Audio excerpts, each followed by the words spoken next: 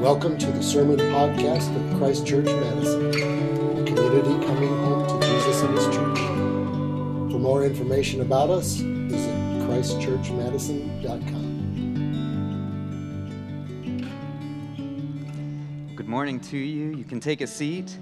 If I've never met you before, my name is Will Chester. I'm a youth and college pastor down at one of the other churches in our network. We call it Diocese. So I'm from the Chicago suburbs more recently. Been there for about 4.5 years or so, and I've known Scott and Marissa since we were all in college together. So it's just, that was a while back.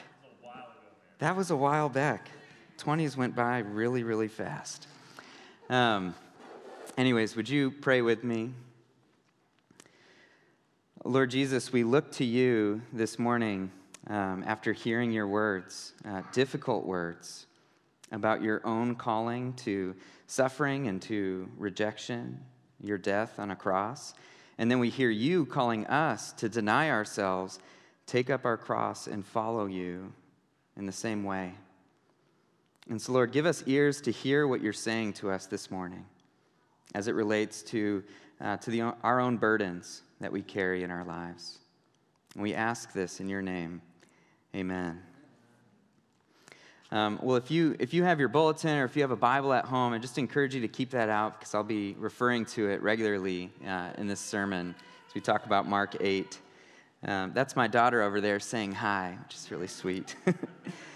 So every year, I find it really interesting to go on Twitter on Ash Wednesday, which is the first day of Lent this season that we're in. Because in Lent, a discipline, a habit that a lot of people have, is to give something up.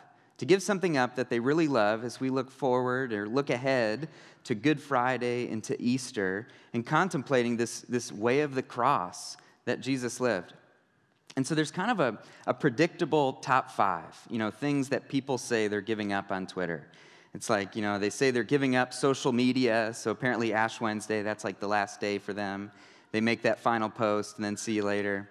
Or they give up, like chocolate, or they give up, meat for Lent, or they give up just Twitter because, really it's a toxic app anyways that they, not good for them to being on. But this year I noticed a new trend, which is people saying, for Lent this year, I'm giving up.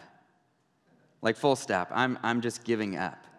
Or people saying like, it feels like Lent 2020, it just never ended. It's always Lent. It's never Easter. That's what this year has been, and we're just kind of cycling back through. And it's interesting. It's been almost a year. I think in 2 weeks it'll have been a year since the lockdown, since we first heard of Zoom. And now, Zoom is as important to us as our refrigerator. It's crazy. But off of Twitter, my friends have kind of said a similar thing to these folks on Twitter. I said, hey, what are you doing for Lent this year? What are you giving up? And a lot of my friends have said, nothing. Haven't even thought about it. In the past, this has been important to me, but not this year. I'm just kind of heavy already. Life is already kind of so burdensome. I'm just trying to make it through. And so it does raise an interesting question. When life is so hard, why make it harder by adding, one of these disciplines of giving, fasting, and praying? And of course, that's kind of part of a bigger question, not just about Lent, but about our whole lives. Life is already hard. Why add the burdens and demands of Christianity? Demands about how we live and how we act and how we think and what we say. Life is hard enough. Why add one more thing by doing as Jesus says, denying ourselves, taking up our cross, and following him? And so that's kind of the big meta question that I want to look at this morning. So if you zoom out a little bit from this passage that we're talking about, you see that this conversation that Jesus has specifically with his disciples, also this crowd, but also specifically Peter, in this harsh rebuke that Peter receives, this conversation is kind of the middle story between two other stories. So right before this, what happens? It's this conversation that Jesus has with his disciples in a town called Caesarea Philippi. So you think the whole beginning of the Gospel of Mark, what's happening? It's that Jesus' ministry is being revealed, right? His teaching ministry, his preaching ministry, his miracles, the feeding of the 5,000, these kind of things. His battles, with spiritual powers of darkness. That's the whole beginning of the Gospel of Mark. And then it leads up to this conversation and this question that Jesus asks his disciples. The most important question that maybe has ever been asked, ever. Jesus asks, "Who do you say that I am?" And it's Peter who responds and says, "You're the Christ. You're the Messiah. You're the one that we've hoped for, the one that we've longed for. We get the opportunity to see the Messiah in the flesh." So it's like this mountaintop experience, right? And then on the other side of our conversation, we have this other mountaintop experience that maybe if you were here a couple weeks ago, you guys talked about, on the Mount of Transfiguration, where Jesus brings 3 disciples with him, one of those, Peter, up on this mountain, and Jesus' clothes are transfigured. He becomes this glowing white figure. And out of the clouds, the Lord speaks, "This is my beloved Son, listen to him." And the disciples, these 3 disciples, realize way more than just a Messiah. This is the Son of God. This man is somehow God himself. So you have these 2 mountaintop experiences, and then you have, right in the middle, you have this conversation, this deep valley with its themes of suffering and rejection and death, and this image, this, kind of grisly image of the cross. This deep, deep valley. And so you can imagine Peter, just the roller coaster of these experiences, right? He's the kid in the class who, got the right answer, with the Messiah, "Wow, I'm feeling pretty good." And then he gets, really harshly rebuked. And then Jesus invites him personally to have this, one-of-a-kind experience on the Mount of Transfiguration. This roller coaster. And it's meant to be a roller coaster for us, too. It's meant to be jarring. Because in Mark's gospel, this is a turning point in Jesus' ministry, where he's still all about the preaching and the teaching and the miracles and confronting, the powers of darkness, but now he's focused on the cross. That's where all of this is heading. And that's why our passage begins in this way. You can see it there. "And he began to teach them that the Son of Man must suffer many things and be rejected by the elders and the chief priests and the scribes and be killed and after 3 days rise again." He began to teach them, as in he couldn't teach them that before. So Jesus and the gospel writer Mark, they want us to hold these 3 things together, that Jesus is indeed the Messiah, that he is indeed God, and that paradoxically, God himself, when he came to earth, came to die a criminal's death. And that should be jarring to us. And it is as we read it. The cross was unavoidable in Jesus' mission. He could not avoid it. He was absolutely clear that suffering and rejection, this is part of what he came to do. This is part of being the Messiah. And this is true for our lives as well. In the Christian life, the cross is unavoidable. That's my first point this morning. Pain, hardship, suffering, we can't skirt around them. They're part of the deal. And it's not just in this meta sense where we acknowledge, it's a fallen world and we all suffer, but actually in this very particular sense that to follow Jesus is to open ourselves to a certain degree of pain, to deny our own desires at times when those desires are for wrong things. That's a painful reality. To take responsibility for caring and loving for our neighbor requires sacrifices to ourselves. It doesn't always feel good in the moment. It requires pain. And that's the way of the cross. That's what Jesus calls us to. And notice this detail that Mark adds in verse 32. "And Jesus said this plainly." You think Mark is a short gospel, right? Mark doesn't include a whole lot of flourish, a whole lot of extra description. But here he adds these few words. "And Jesus said this plainly." Jesus was utterly clear about his mission. He wasn't trying to puff it up. He wasn't trying to be melodramatic. But he was clear. My calling includes the cross. And so that's a question for us to ask ourselves this morning. How often are we clear about that in our own conversations with our families or with our friends or in our small groups? How often do we speak plainly about the cross that Jesus has called us to bear? Because I think it's important to tell those stories. Because otherwise, when you suffer, you think, what I'm going through isn't normal. Other people aren't experiencing this. I must be all alone. And that's just not true, right? That's just not true. In our culture, we talk a lot about like self-fulfillment, about life hacks to make your life kind of easier and more efficient and better. We talk a lot about self-care, how to, work-life balance. We talk about healthy boundaries, so that relationships don't impinge on your internal world. We talk about these opportunities to like treat yourself, like they talk about in Parks and Rec. And all of that's good, all of that's fine in its place. But that can lead to the idea that suffering is the aberration. What's normal is that you're living this happy, contented, fulfilled life. And it's just not true. And it leaves you feeling lonely when you're suffering. Years ago, I did a pastoral internship when I was in seminary in a small black church in Boston. And I was thinking about, this isn't like a major suffering by any means, but I was thinking just about that sense of feeling like an outsider because of these, Christian beliefs, particularly around sex and gender. These things that just make you different than those around you. These beliefs that it's so hard for others in our culture to understand. And I was talking to my pastor just about this sense of feeling like an outsider, feeling ostracized. Like even if I really wanted to explain myself to others, would they even get it? Would they even give me a hearing? And so I said, Rockland, like, what do you think about that? Like, this is part of your ministry too. Like, how do you do it? How do you, handle these controversial beliefs?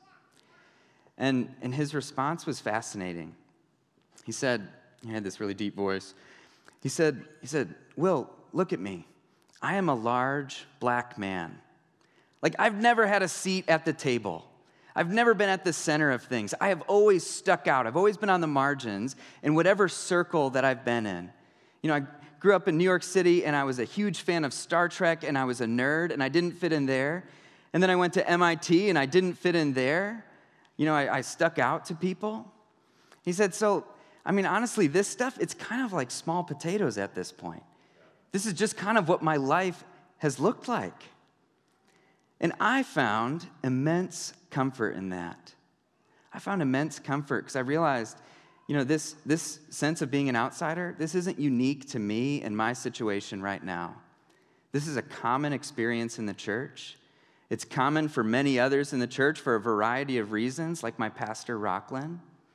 And it ministered to me to hear that testimony of part of the cross that God has called him to carry, to be faithful, as a large black man in American society in this day and age.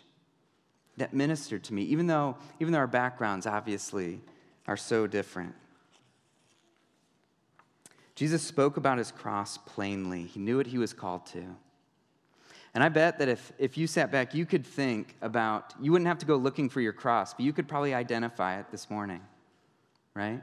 Maybe your cross is that you're in a particularly difficult marriage, or you have a particularly difficult sibling relationship or parental relationship or relationship with your child. And you understand that these are responsibilities that you can't just leave and extract yourself from. This is part of your cross. Or perhaps, that you struggle with mental illness, or that you're prone to a low affect or depression. Maybe you feel that really strongly at this time of year, and you just know this is part of the cross that God has asked you to carry, that God has called you to be faithful in the midst of those circumstances. When you share that with others, it can bring immense comfort, because it reminds them in their circumstances, whatever those are, that they are not alone, that there are others seeking to be faithful in the midst of difficult circumstances. That only comes if we, like Jesus, are able to speak plainly about the cross that Jesus has called us to bear. But of course, suffering, pain, these are not easy things to think about or talk about. There's a lot of fear and anxiety, and even being honest about those things. And notice Peter's, his response to Jesus' words in verse 32. He hears Jesus say this, and he is just stirred, immediately stirred by this. And he takes his rabbi aside and begins to rebuke him. Imagine the anxiety in Peter, like, this is not what he's expecting. He's seen some incredible things. And now Jesus is talking about this shameful death. And Peter's like, no, Jesus, it does not have to be like this. You are not called to suffer and die and be rejected. Like, we are not called to that. That's not what we signed up for. When we agreed to follow you, you're the Messiah. You're supposed to win, not lose. So all of this, it's for Peter, it's got to be horrifying. It's got to be life-shattering. But what he's expressing here is a real temptation. He is speaking these tempting words to Jesus. And like so many temptations, it's not way off. It's not like he's, telling Jesus, curse God and die. Like Job's wife said to him. He's not saying that. He's probably just saying, Jesus, you don't have to suffer. It's just a little bit off of the truth. Like those temptations that we hear, when you're wronged, and the temptation you hear is, you know what? Be angry and stay angry. They don't deserve anything from you, certainly not forgiveness. It's off by just a little bit, right? Or when, a relationship's failing, you deserve to be happy. Follow what you feel. Or when you're stressed, live a little bit. One night, it doesn't matter. There's like a hint of truth there. That happiness and joy and peace and comfort is ultimately what God desires for us. But not this way. And Jesus recognizes, the tempter's voice in this. And so he turns away from Peter and gives him this harsh rebuke. More harsh than anything Jesus said to the Pharisees. Get behind me, Satan, for you do not have in mind the things of God, but the things of man. You're talking about a good thing. Peter's maybe not wrong. Jesus doesn't have to suffer and die. He doesn't have to, but he's choosing to. This is his vocation. It's calling that he is willingly receiving from his Father in heaven. That's my second point this morning, that the cross is a choice. Notice what Jesus says in verse 34. Now calling the crowd to him with his disciples, he said to them, if anyone would come after me. If. As in, you get to choose. He's not forcing this calling upon you. You get to choose whether to receive it or not. And so maybe you're a kid or you're a student, middle school or high school student listening to this right now, and you're thinking, wait, I didn't have a choice to be here right now. Like my parents wake me up, at 9 a.m. every Sunday morning. I have to be here. I don't have a choice. Or maybe you're someone who's experienced like really profound suffering. You were the victim. You did not choose to have this as part of your life story. And you say, look, I didn't choose that cross. That was given to me. How do we understand that as a choice? Well, I want to explain that, but first let's ask a different question. What is the cross? Why this metaphor? Like Jesus could have used a different metaphor, right? Obviously Jesus, for him, it's not a metaphor. He's going to die on a cross. Tradition holds at least Peter, too, died on a cross.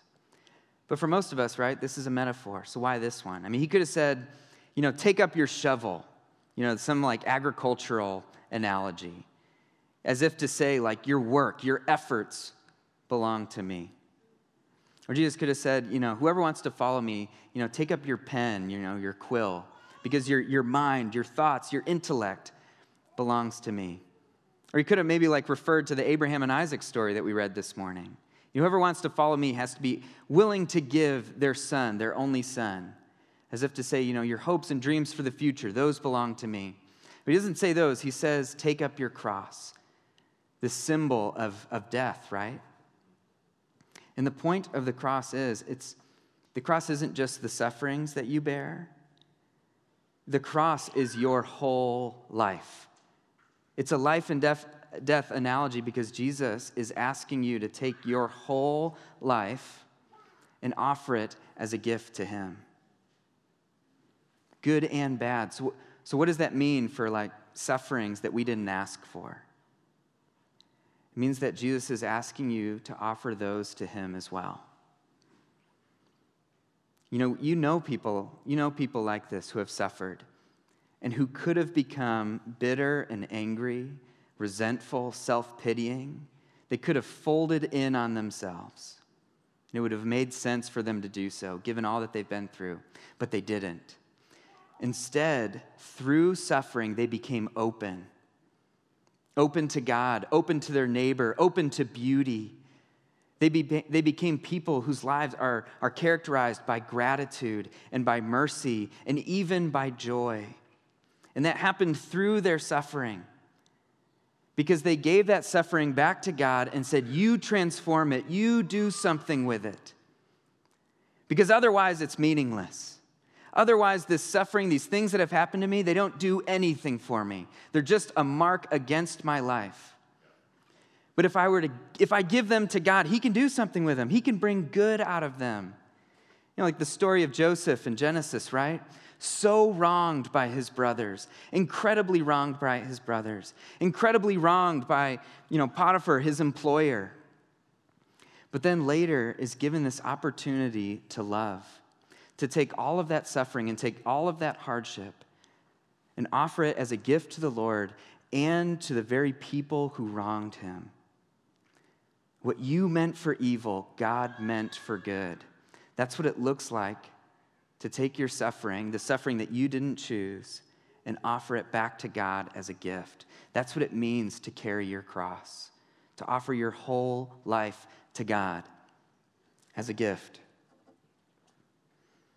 And I think it's interesting to reflect on so many of the, superhero stories or fantasy stories that we read. And you think, like Peter Parker, Spider-Man, like he didn't choose to be bitten by this radioactive spider, but then he has to choose, like, what to do with it. Is he going to become Spider-Man or this, professional wrestler? Depending on which origin story, of Spider-Man you're paying attention to. Or like Harry Potter, right? This is like the central conflict for Harry. Like he didn't choose to be the boy who lived, but now what is he going to do? What's his calling? What's his vocation? He's marked forever, but he gets to decide what that's going to mean for him. Frodo didn't want the ring, didn't want to leave the Shire. He's given this responsibility, and then he has to choose what to do with it. The Lord offers you the same choice. You have a choice, just like Jesus had a choice to willingly offer himself to God for the sake of the world.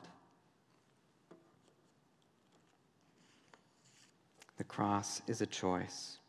And so we come back to this, to this idea of why. Why would anybody do this when life is so hard? Why add one more burden? And the answer is throughout this passage. It's that the cross, by carrying your cross, that's actually the only way to life. It's not just a way to life, it is the only way to life. Paradoxically, the only way to life is by the way of the cross. Look at verse 35. Whoever would save his life will lose it. But whoever loses his life for my sake and the gospel's will save it. This counterintuitive reality that the way to self-fulfillment is actually through self-denial. There's no other way. The way to fulfillment, true peace and comfort, it can only come through self-denial, through sacrifice, through the giving of ourselves. My senior year of high school, I thought, I didn't make the baseball team. I'm like, what am I going to do? I could get a part-time job, but I want to do something I'll never get the chance to do again. And so I decided, I want to go pole vault. That looks really cool. And so I went out for the track team, and I asked if I could pole vault, and I did it. It was great. And so I realized, one, that pole vaulting looks really cool, but it's actually terrifying, right? Because you get on this like long runway, like the same one that, the long jumpers are on, and you carry this huge stick, it's the stick, the pole is as long basically as the bar you're trying to get over, so I've got, this like 10-foot stick, or my school didn't have those, so I had like a 13-foot. I had this big long stick, and I'm going to sprint as fast as I can, and I'm going to jam this thing in the ground, and then I'm going to be way up there. And that seems cool until you're there, and you're like, this is terrifying. This is silly. Why did anybody invent this? And apparently, beginning pole vaulters like myself, they all make the same mistake, which is they plant, their pole in the ground, and then they try to like hoist themselves up on it. They grip the pole really, really tightly and try to force themselves over the bar, right? Because this is your like security. This is the thing keeping you off the ground. It makes sense, right? And so that's what I did. And as I found, you can only get about 9.5 feet off the ground when you do it that way. And for those, counting at home, that's a really bad height, okay? That's like average for the JV team. That's about as good as I could do. But an experienced pole vaulter, they don't grip the pole tightly like that. They actually push it away from themselves. They push their sense of safety and security away. So when they plant it in the ground, the pole begins to bend, which is a scary feeling because you're like, is this thing going to break? They're like kind of like rated to your weight, and you're like, what if this one's rated wrongly? It's going to snap when I'm halfway up there. It's going to impale me on the way down or something. These are the thoughts that go through your head when you're kind of back there on the runway. An experienced pole vaulter pushes the pole away from them. And of course, that bend in the pole, creates the force that then propels them higher and higher and higher. The world record is more than twice what I was ever able to do. It's about 20 feet. It's an incredible thing. I mean, all the way up to those speakers. That's insane. But it only happens by pushing that sense of security away from you. That's what Jesus is talking about here. If you try to hold tightly to the things that make you feel safe and secure, a particular relationship, your finances, your wealth, a certain way of living where you get the nice vacations or whatever, the more tightly you hold on to those things, the less you'll actually get what you're looking for. If what you're looking for is fulfillment, is peace, is comfort. You actually have to hold those things loosely to get what you most desire. To get the life that Jesus is offering you, you actually have to give up your life. That's this counterintuitive reality. And how can this be? It's because on the other side of the cross is resurrection. And it's easy to miss that in this passage, right? Because it seems pretty doom and gloom. Deny yourself, take up your cross, and follow me. But look back at verse 31. This is Jesus saying what his vocation is, his mission. The Son of Man must suffer many things, be rejected, and be killed, and after 3 days rise again. Jesus was absolutely clear that the crucifixion was part of his mission. But he was also absolutely clear that the resurrection would be his reward. That on the other side of the cross was life. That God would not leave him alone. That God would not leave him abandoned to suffer. But that just as Jesus offers himself completely to the Father would offer himself completely to the Son. Jesus knew that without a doubt. And so we come back to where we started. Why add hardship to a life that's already hard? Because we have so little to lose and everything to gain.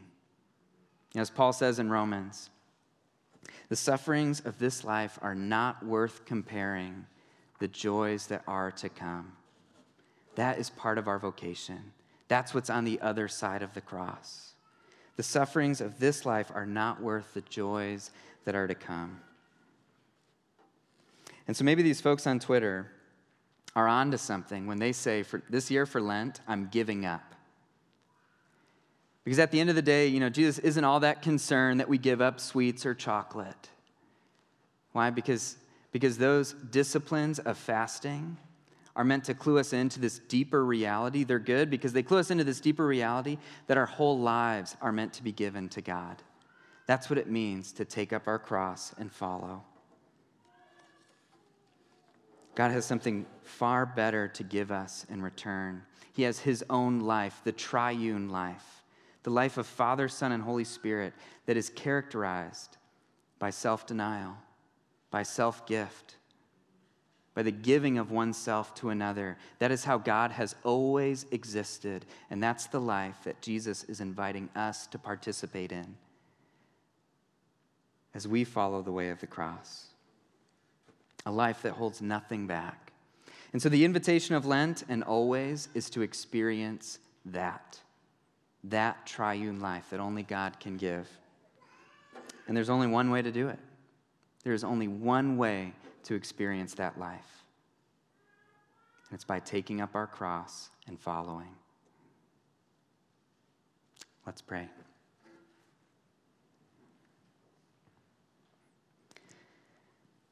Lord Jesus, you know the crosses that we carry. And you know the burdens that we have not yet given to you. You know the hardships that grieve us and mark our lives, but that we don't even know what to do with, that are unhealed and that are untransformed. And so, Lord, I pray for the grace this morning, for the help, that you would help us to choose to take up our cross, that you would help us to choose to give you every hurt and every hurting and broken thing in our lives.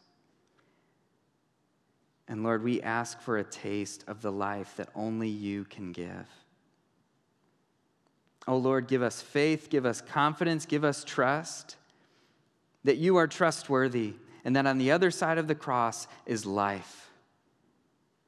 So Lord, as we turn our eyes to Holy Week and to Good Friday, Lord, help us to see Easter, that our vindication is coming, that the righting of wrongs is coming, that redemption is coming and is here even now, at work, even in this church. Come, Lord, by your Holy Spirit, and help us as we follow you on the way of the cross. Amen.